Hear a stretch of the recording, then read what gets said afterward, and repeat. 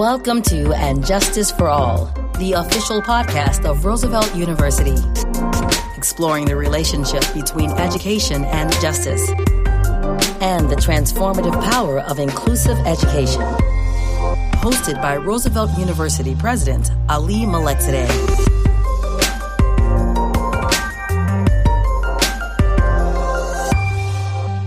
Public health and healthcare are topics that are at the forefront of everyone's mind right now as we continue to navigate the COVID-19 pandemic.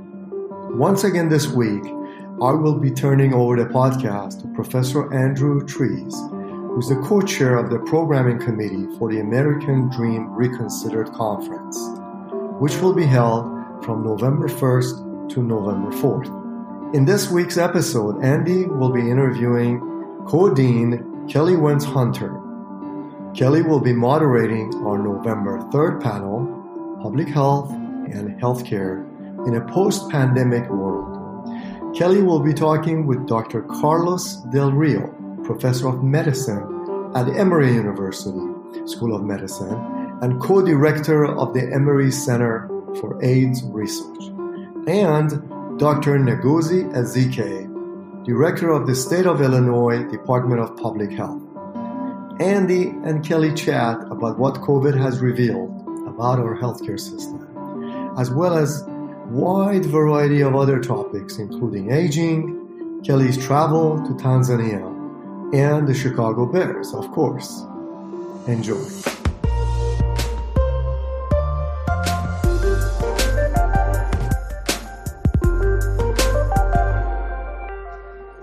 Hello, and welcome to And Justice for All. I'm Andrew Trees, one of the programming co-chairs for this year's American Dream Reconsidered Conference.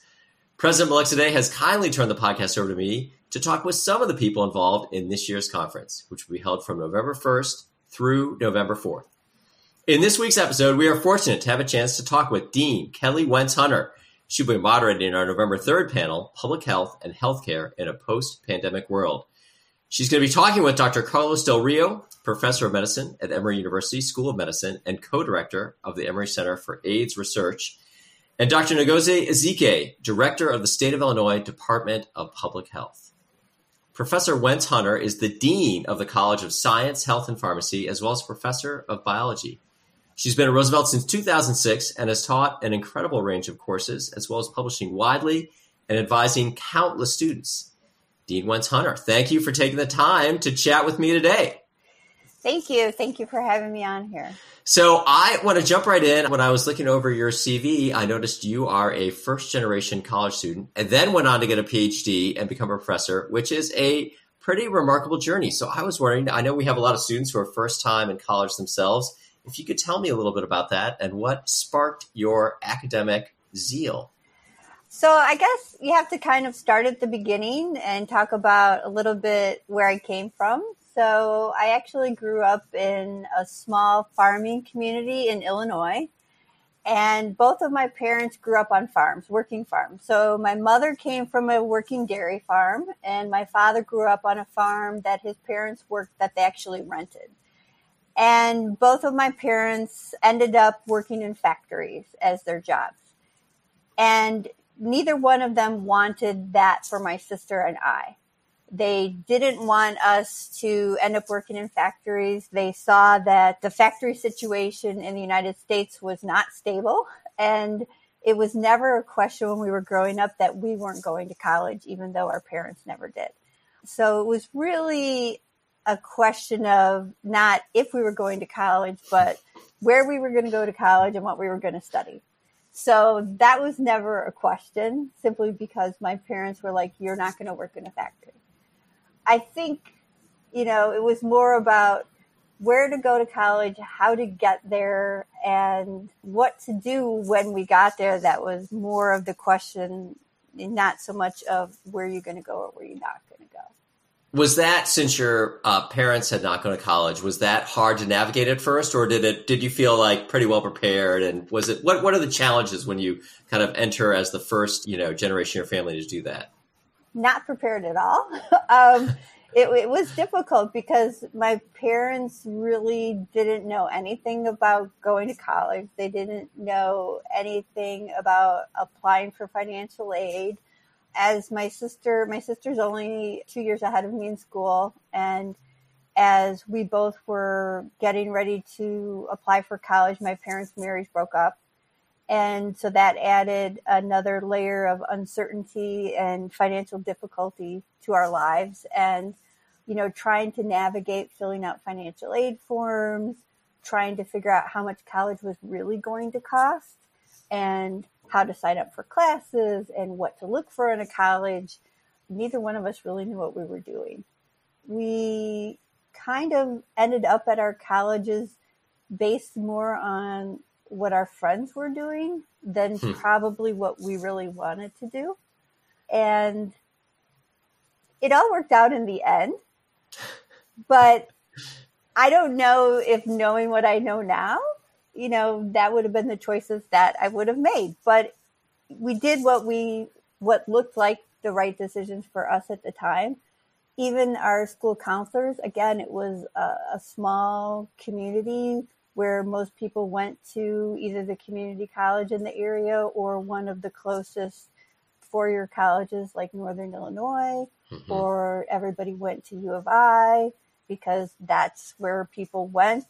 And there weren't really a lot of people that went other places. And so you kind of followed people. I was going to go to University of Illinois. And at the last minute, my friend said, hey, I'm going to go visit this College of St. Francis in Joliet. You want to ride along? And I went there and I said, I'm going to go to school here. And that's how I ended up at my college. But it's a lot like Roosevelt, right? It was small classes, a small college, and it was comfortable for me because I was used to being in, smaller classrooms and that kind of atmosphere. So in the end, even though I had put down a deposit at U of I because that's where everybody was going, it was the right choice for me. So, but it was scary because you just didn't know what to do. You just kind of followed along with people, but it worked out. Well, I think, for almost regardless of your background, when you first come to college or first come to college, it can be sort of bewildering, right? There's so many choices about where to go, how to handle it, financial aid, when you get there, what you're supposed to sign up for, questions about majors. So what advice do you have for new students at Roosevelt about managing the difficulties, all the questions you have to face? You feel like you're making all these choices that are going to have lifelong repercussions. I think sometimes it can be stressful for students. I think the first advice that I would give is to not be afraid to ask the questions and to understand that you're not supposed to have all the answers. I think for myself, I didn't want to ask questions because I felt like I was supposed to know the answers already. And to ask questions was going to out me that I didn't belong, right? And so I think that they should just ask every question, even if it seems like they're supposed to know. And then the second piece of advice that I would give them is that the decisions that they're making right now aren't necessarily going to solidify the rest of their life and their career paths. So many people get a degree in one thing and end up doing something else. And that is okay. Like, you don't have to enter college and commit yourself to a lifelong career in X, right? Part of college is really exploring all the things you might be interested in and just getting a really solid liberal arts degree. I mean, that's why they're at Roosevelt. I got a liberal arts degree as well. And you really can explore so many different avenues and get that really solid foundation and get a good degree, learn a lot of things, and then take that forward. And don't think that it has to put you in a box where you can't go out and explore so many other things after you graduate.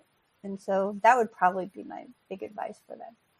I think that's great advice. I remember when I went to college and you run into some people who already have the whole life plan, right? They're like, I'm here at college, then I go to med school. Here's what I'm going to study in med school. Then I'm going to have this practice and, at 35, I'm going to have 2 kids.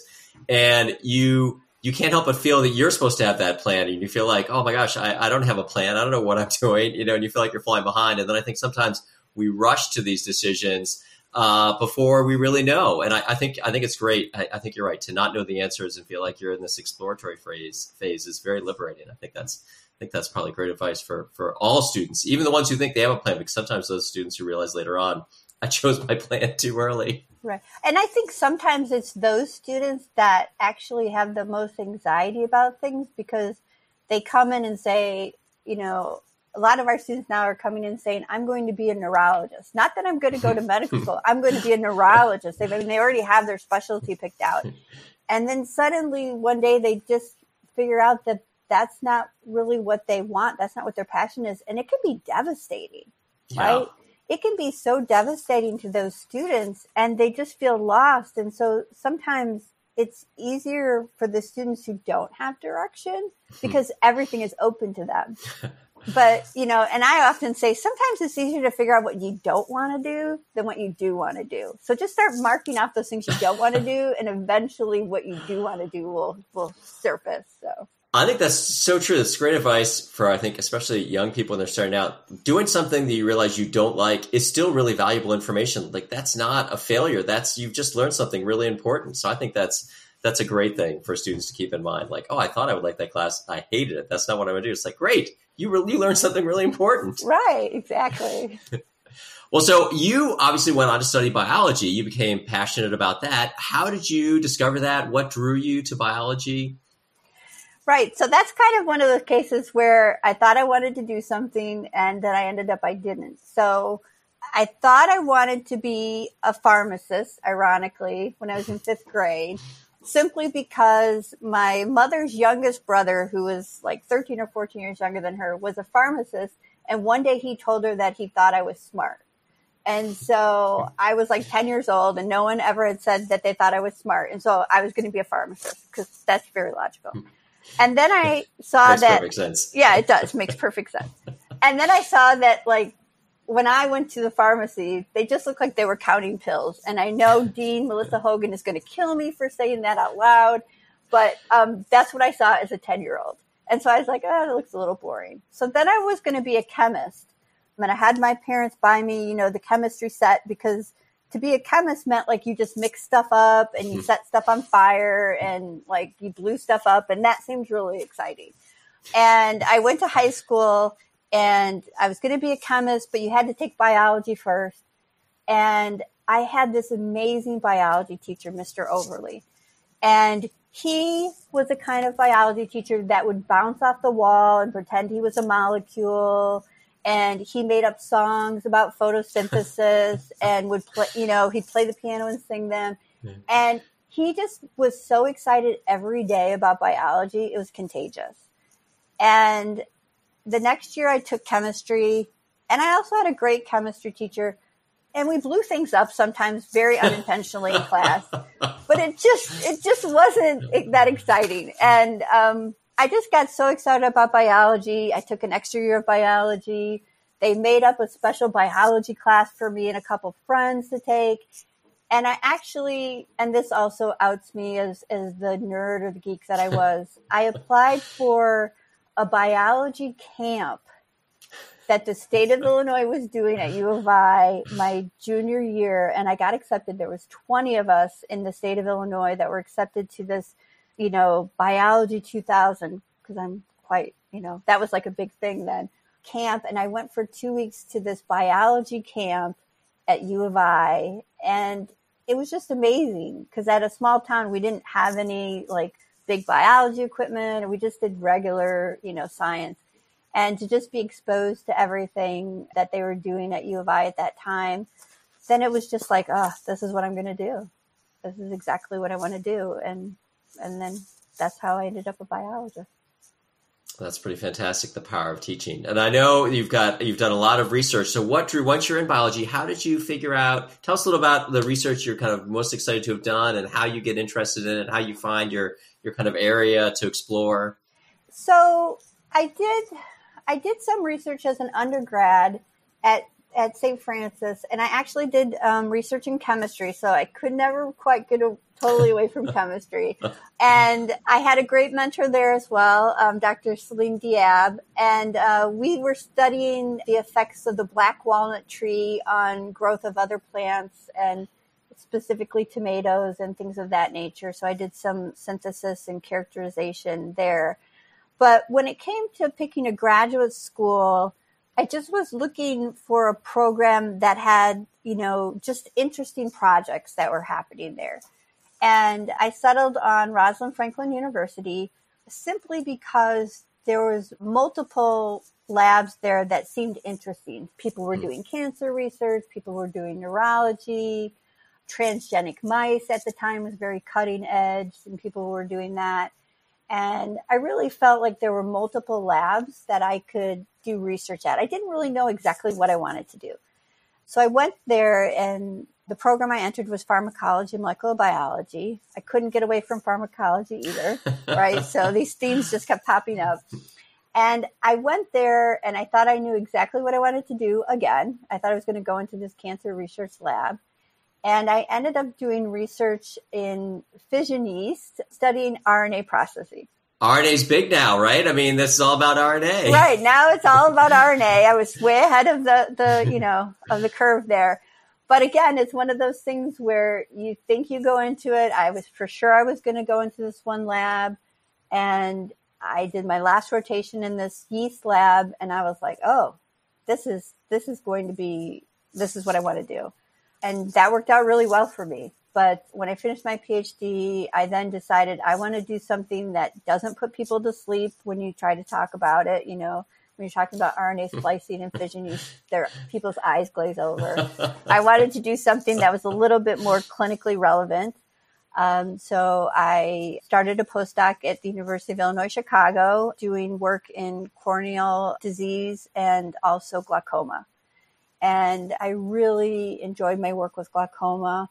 We did some really great research with Beatrice Yu was my mentor there. And we did some characterization of a molecule called mycilin and its role in the risk of glaucoma. And that was the research that I've been probably the most proud of. And that's the research I brought when I came to Roosevelt. Students liked that research because it seemed to be relevant. A lot of students have family members that have had glaucoma. It's very prevalent in the African American population. And so a lot of our students can relate to that. But I also have always had a fascination with cancer. And I teach a class, or I used to teach a class. Now that I'm a dean, I don't get to do those. But I used to teach a class on cancer biology. And a lot of students wanted to do cancer research. And so then I also opened up a project on cancer research and looking at gene regulation and expression in cancer.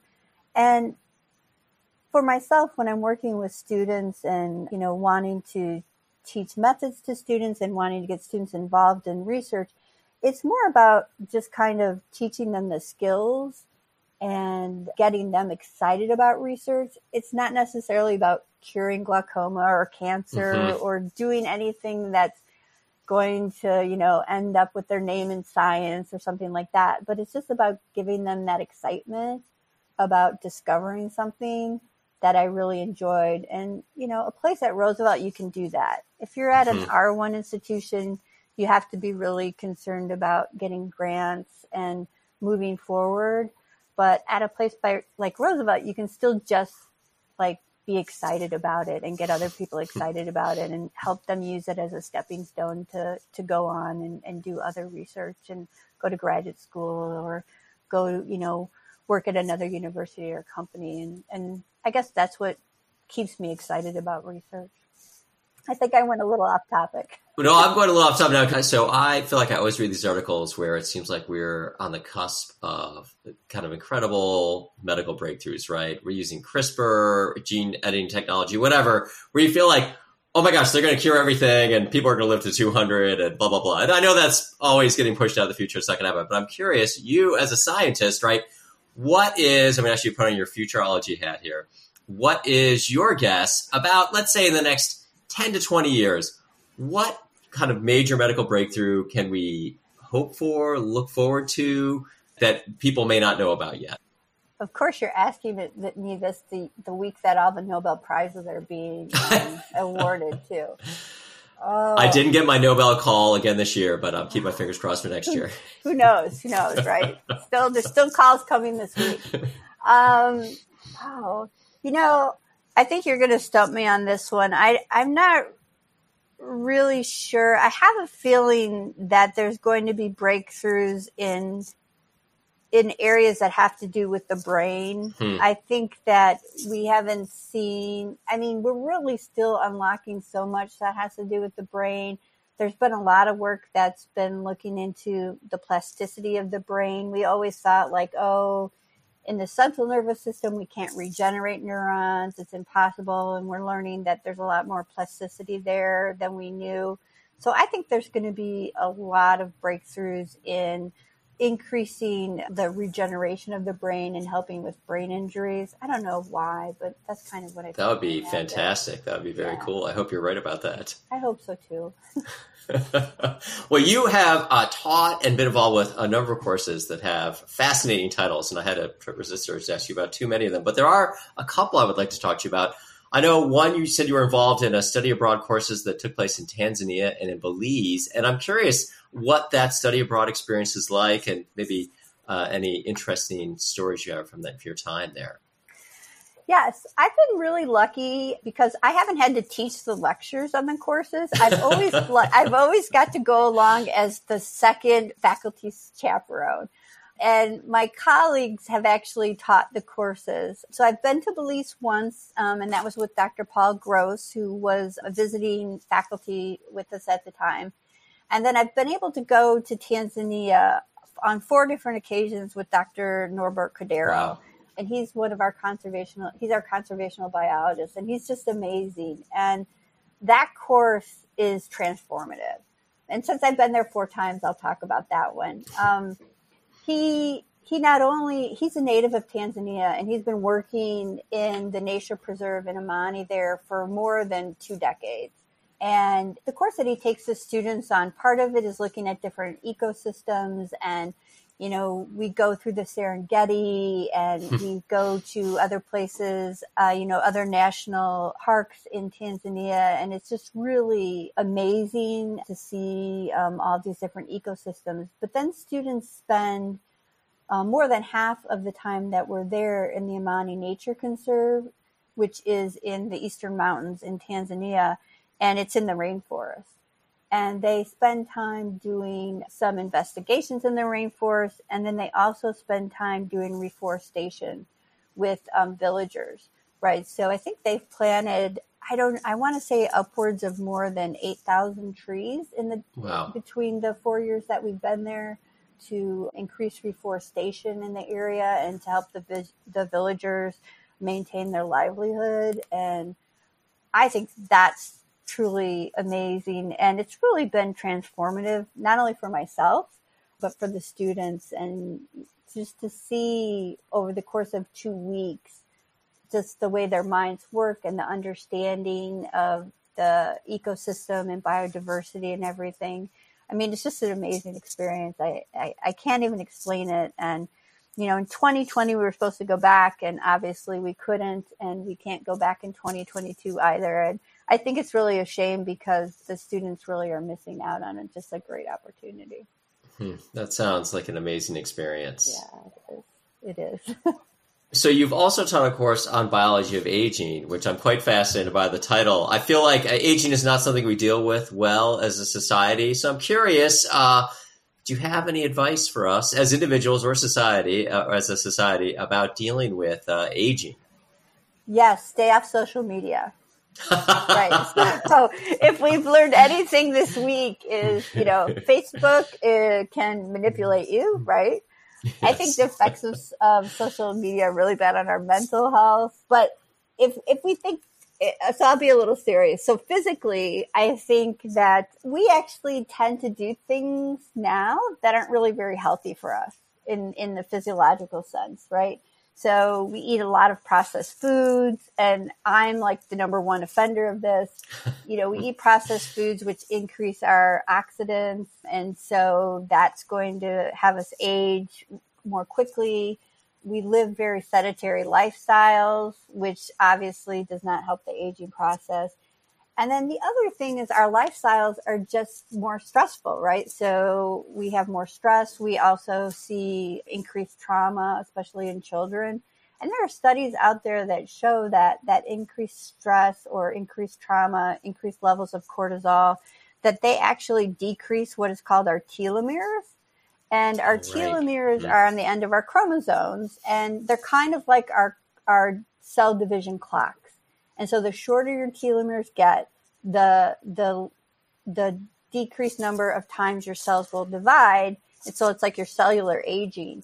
And so if you are having increased stress or trauma, your cells are going to age quicker, which means that you are going to age quicker. And so all these things we do in our everyday life are actually increasing the aging process.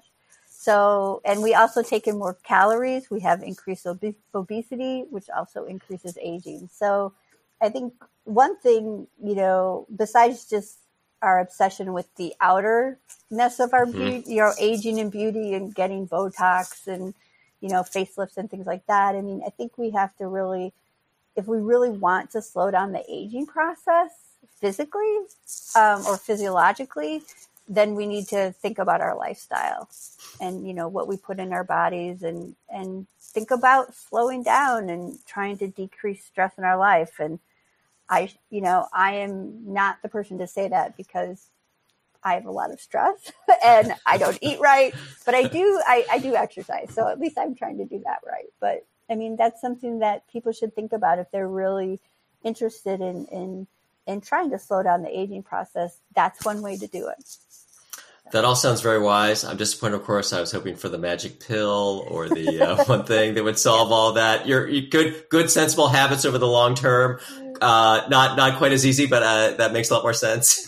Yes. Well, one thing I did in my class was the students had a project where there was a group project where I had them all market an anti-aging product, and they would come up with like a flyer, but they would have to use like scientific theories to do it. But they had great products. Like sometimes it'd be like a nano chip or a pill. So, I mean, I also tried to get them to come up with the perfect pill, but it never quite worked. Maybe someday. Maybe. So you are going to be moderating a panel that's focused on public health, particularly in the wake of the pandemic. I guess we're not totally in the wake of it. We're still in the midst of it. What has the recent history of COVID taught us about how we can improve public health in this country and around the world? Well, one thing I think we first should talk about is what public health did right?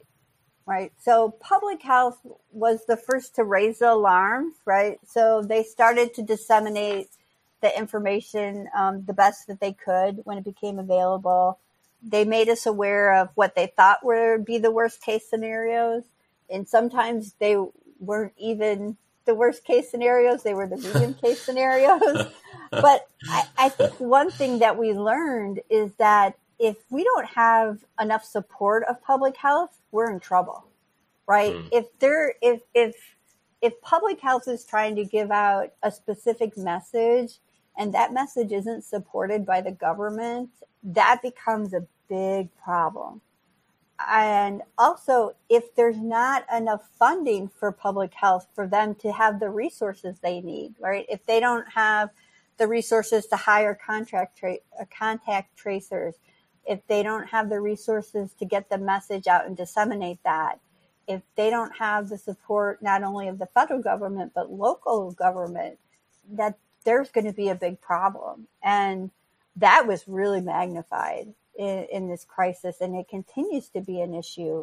I think that if we even now look at the states that are not following public health guidelines, we can see the big differences between those that are. So those that are still ignoring what public health is telling them, we see that they have low vaccination rates. They have very high infection rates. They have high hospitalization rates, and they still have high death rates.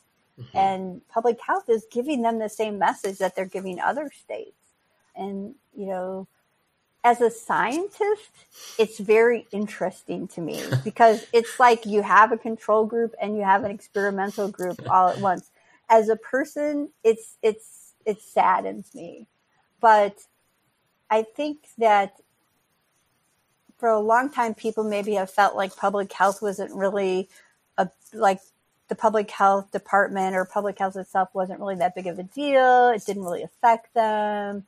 It was for, lead paint, or it was for other things. And I think it really has been magnified how important it is. Last weekend or last Friday, we had the alumni awards at the university, and our college's alumni award went to Dr. Joanne Jose. And she is an infectious disease physician and as well has a degree in public health and formerly taught at the Tulane University of Medicine in public health. And we were kind of talking, she's like, oh, both of my degrees are in such high demand right now. And we were talking about how about 5 or 6 years ago, she was at an infectious disease meeting with a bunch of people from public health. And they were all sitting around talking about what they thought the next big pandemic was going to be, right? And there were people there with Ebola and other people that were E. coli specialists. And they were all kind of taking a bet on what was going to be the next emerging epidemic and pandemic. And, one person was there from respiratory and he said, it's going to be a respiratory virus because it's going to be something that can pass very quickly, that's airbound, that, can be passed, with global travel and things like that. And we were talking about how so many people have been saying, well, nobody could have predicted this. Nobody could have predicted this pandemic. And the reality is people in public health had been predicting this pandemic for a while. And it's just that they weren't allowed to talk about the predictions because I guess you don't really want to talk about predicting stuff. But the people in the know and the people who study this realized what could happen. But when it did happen, I think their hands were tied a little bit by, especially in the United States, by our government. And so that's something that we have to think about going forward because it won't be the last time we have a pandemic. Hopefully I think that's right. You think about for a while. Some of those other ones that have happened like SARS or whatever, where we sort of dodged the bullet and never became a full-blown pandemic. And our response to that was not, oh, we need to get our house in order and really be ready for the next one. It was like, oh, see, we can handle this. It's no problem whatsoever. Nothing to see here. Right. Yeah. The virus was just, it's like, oh, didn't quite figure it all the way out yet. We'll try again, but yeah, it's interesting. Very interesting.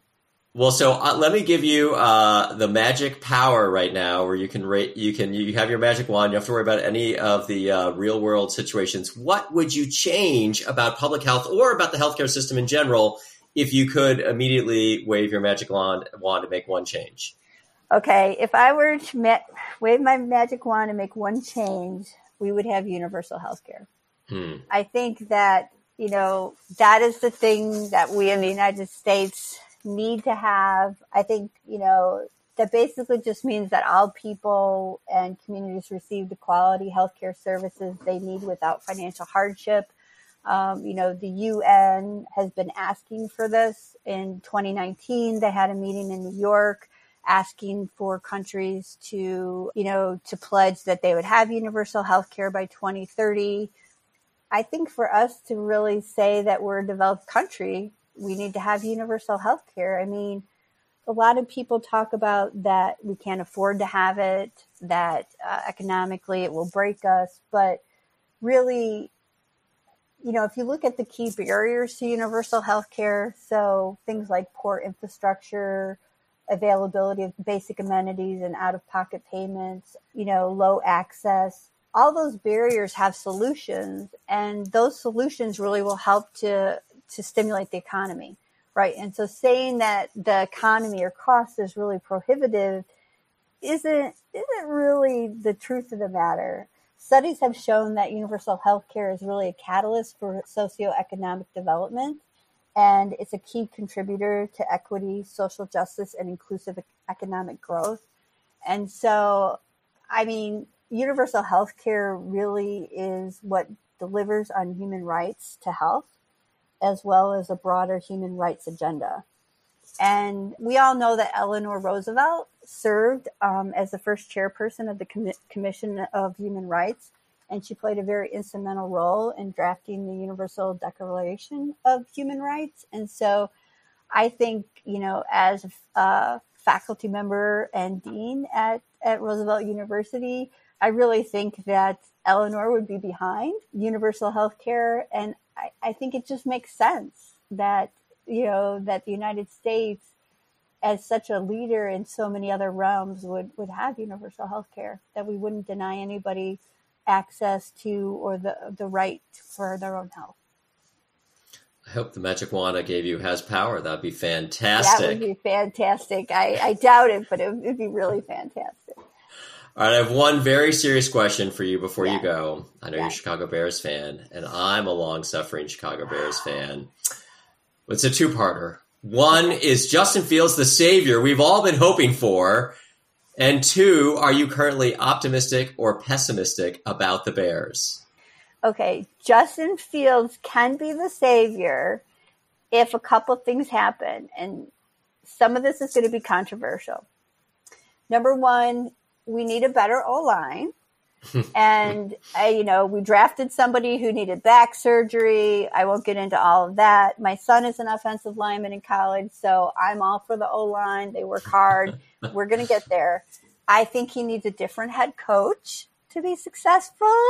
And I also feel that he needs to sit on the bench more this year. Some more time to learn. Yes. Yes. It's very, I agree. I think throwing quarterbacks in their first year in the pros, it is, even Peyton Manning had a terrible first year when he started that way. It is a brutally tough way to be introduced to the NFL. Right.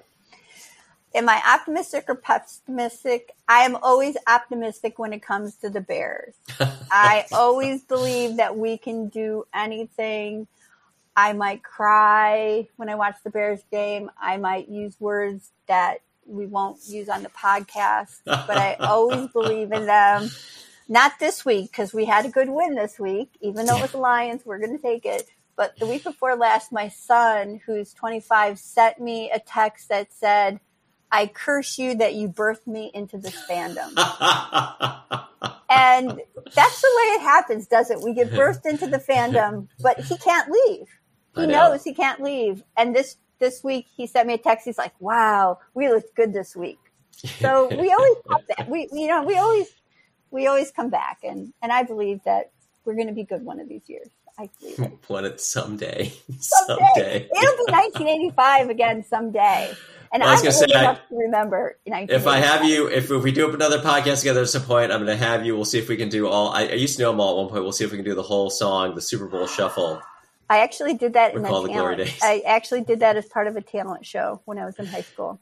I'm ready. I've got. So you're ready. Okay, good. Yep. So that'll be, if we do this again, Super Bowl Shuffle. That's how we're going to kick it off. It sounds great. I would enjoy that very much. It has been a pleasure chatting today with Dean Wentz Hunter. If you want to listen to this or any other podcast, you can go to roosevelt.edu/podcast. And please attend this year's American Dream Reconsidered Conference from November 1st to November 4th. If you'd like to see a full schedule of the events, go to roosevelt.edu/American Dream. Thank you very much, Dr. T. And Justice for All is produced by Roosevelt University and is available at roosevelt.edu or anywhere you get your podcasts. The music for And Justice for All is written and produced by Jesse Case. Thanks for listening.